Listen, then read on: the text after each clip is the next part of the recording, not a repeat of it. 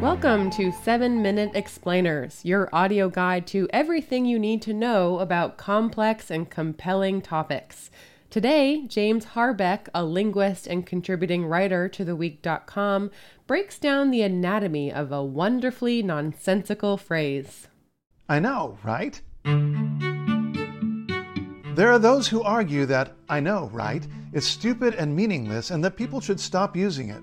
After all, when you say it, you're not really asking whether or not you know. But "I know, right" is a great example of how language actually works. You see, language is not just a means of passing literal information. It's packed with extra implications, just like physical gestures are.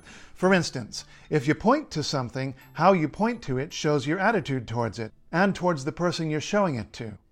The same goes for what you say and how you say it. Sometimes physical gestures don't literally look like what they really are for. When you shrug, you don't literally have something you're trying to get off your back or protect your head from. When you wink, you're not doing it because there's something in your eye. The same can be true with words. If you start a sentence with "well," what are you saying as well? If you say "there is something here," is the something there or here? Why do we say "by the way" when we don't even know which way we're talking about? Are you shrugging right now? It's always about the effect we're trying to have on the other person and what we want to imply about the relationship between us and them and our attitude towards the situation and topic. Conversation is a dance, and you have to know the steps and work with your partner.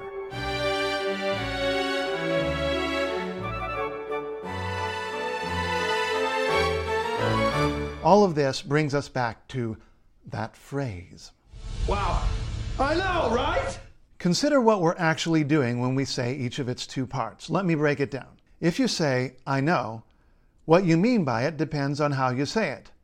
If your spouse says, "My mother is coming to visit," and you say "I know," your intonation can make a huge difference. I know. I know. I know. I know. I know. When you hear it in "I know, right?" the emphatic intonation shows that this is a fact that you are very aware of and find quite striking. Let's look at the second part of the phrase. If you say "right" just on its own, it can mean "is that correct?" but it can also mean "do you agree with me?" It reaches out to the other person. It requires a response from them, but it gives them the upper hand. In "I know, right?" the right is asking the other person to confirm the reaction you have. You're trying to build a shared experience, a social bond. So altogether, "I know, right?" communicates four things. First, that the fact is striking and impinges significantly on your personal experience. Second, that you are seeking confirmation of its strikingness. Third, that you are presenting it as something that is not universally obvious and agreed on, even though it should be. And fourth, that you are seeking to create a bond of shared perspective and emotion between you and the person you're talking to. "I know, right?" has been popular for a while now. Many people like to trace it back to the movie Mean Girls in 2004. I know, right? But it already had an Urban Dictionary entry by then. Tina Fey said it on Weekend Update on Saturday Night Live in November 2000. Since Tina Fey was head writer at SNL then, and since she wrote Mean Girls, she's probably a prime vector for it. I know. How would I know, right? And there isn't actually a better, more analytically correct substitute. I find that striking, and I hope you agree. Just doesn't have the same sound. It's less fun and less fashionable, too. It's even at least a bit different from what people might have said a century ago. Yes, isn't it? Does that mean that a lot of people are feeling the "I know, right" way now when they didn't before? Well, it really just means it's a popular performance of an attitude for effect. People like to pick up fun things other people are doing and use them too. If they didn't, we wouldn't have language.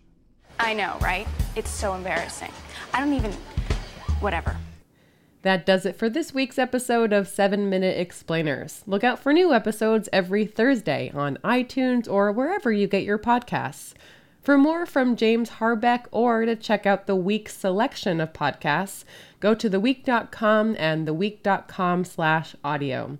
And if you like what you hear, subscribe, tell your friends, or give us a rating and a review on iTunes.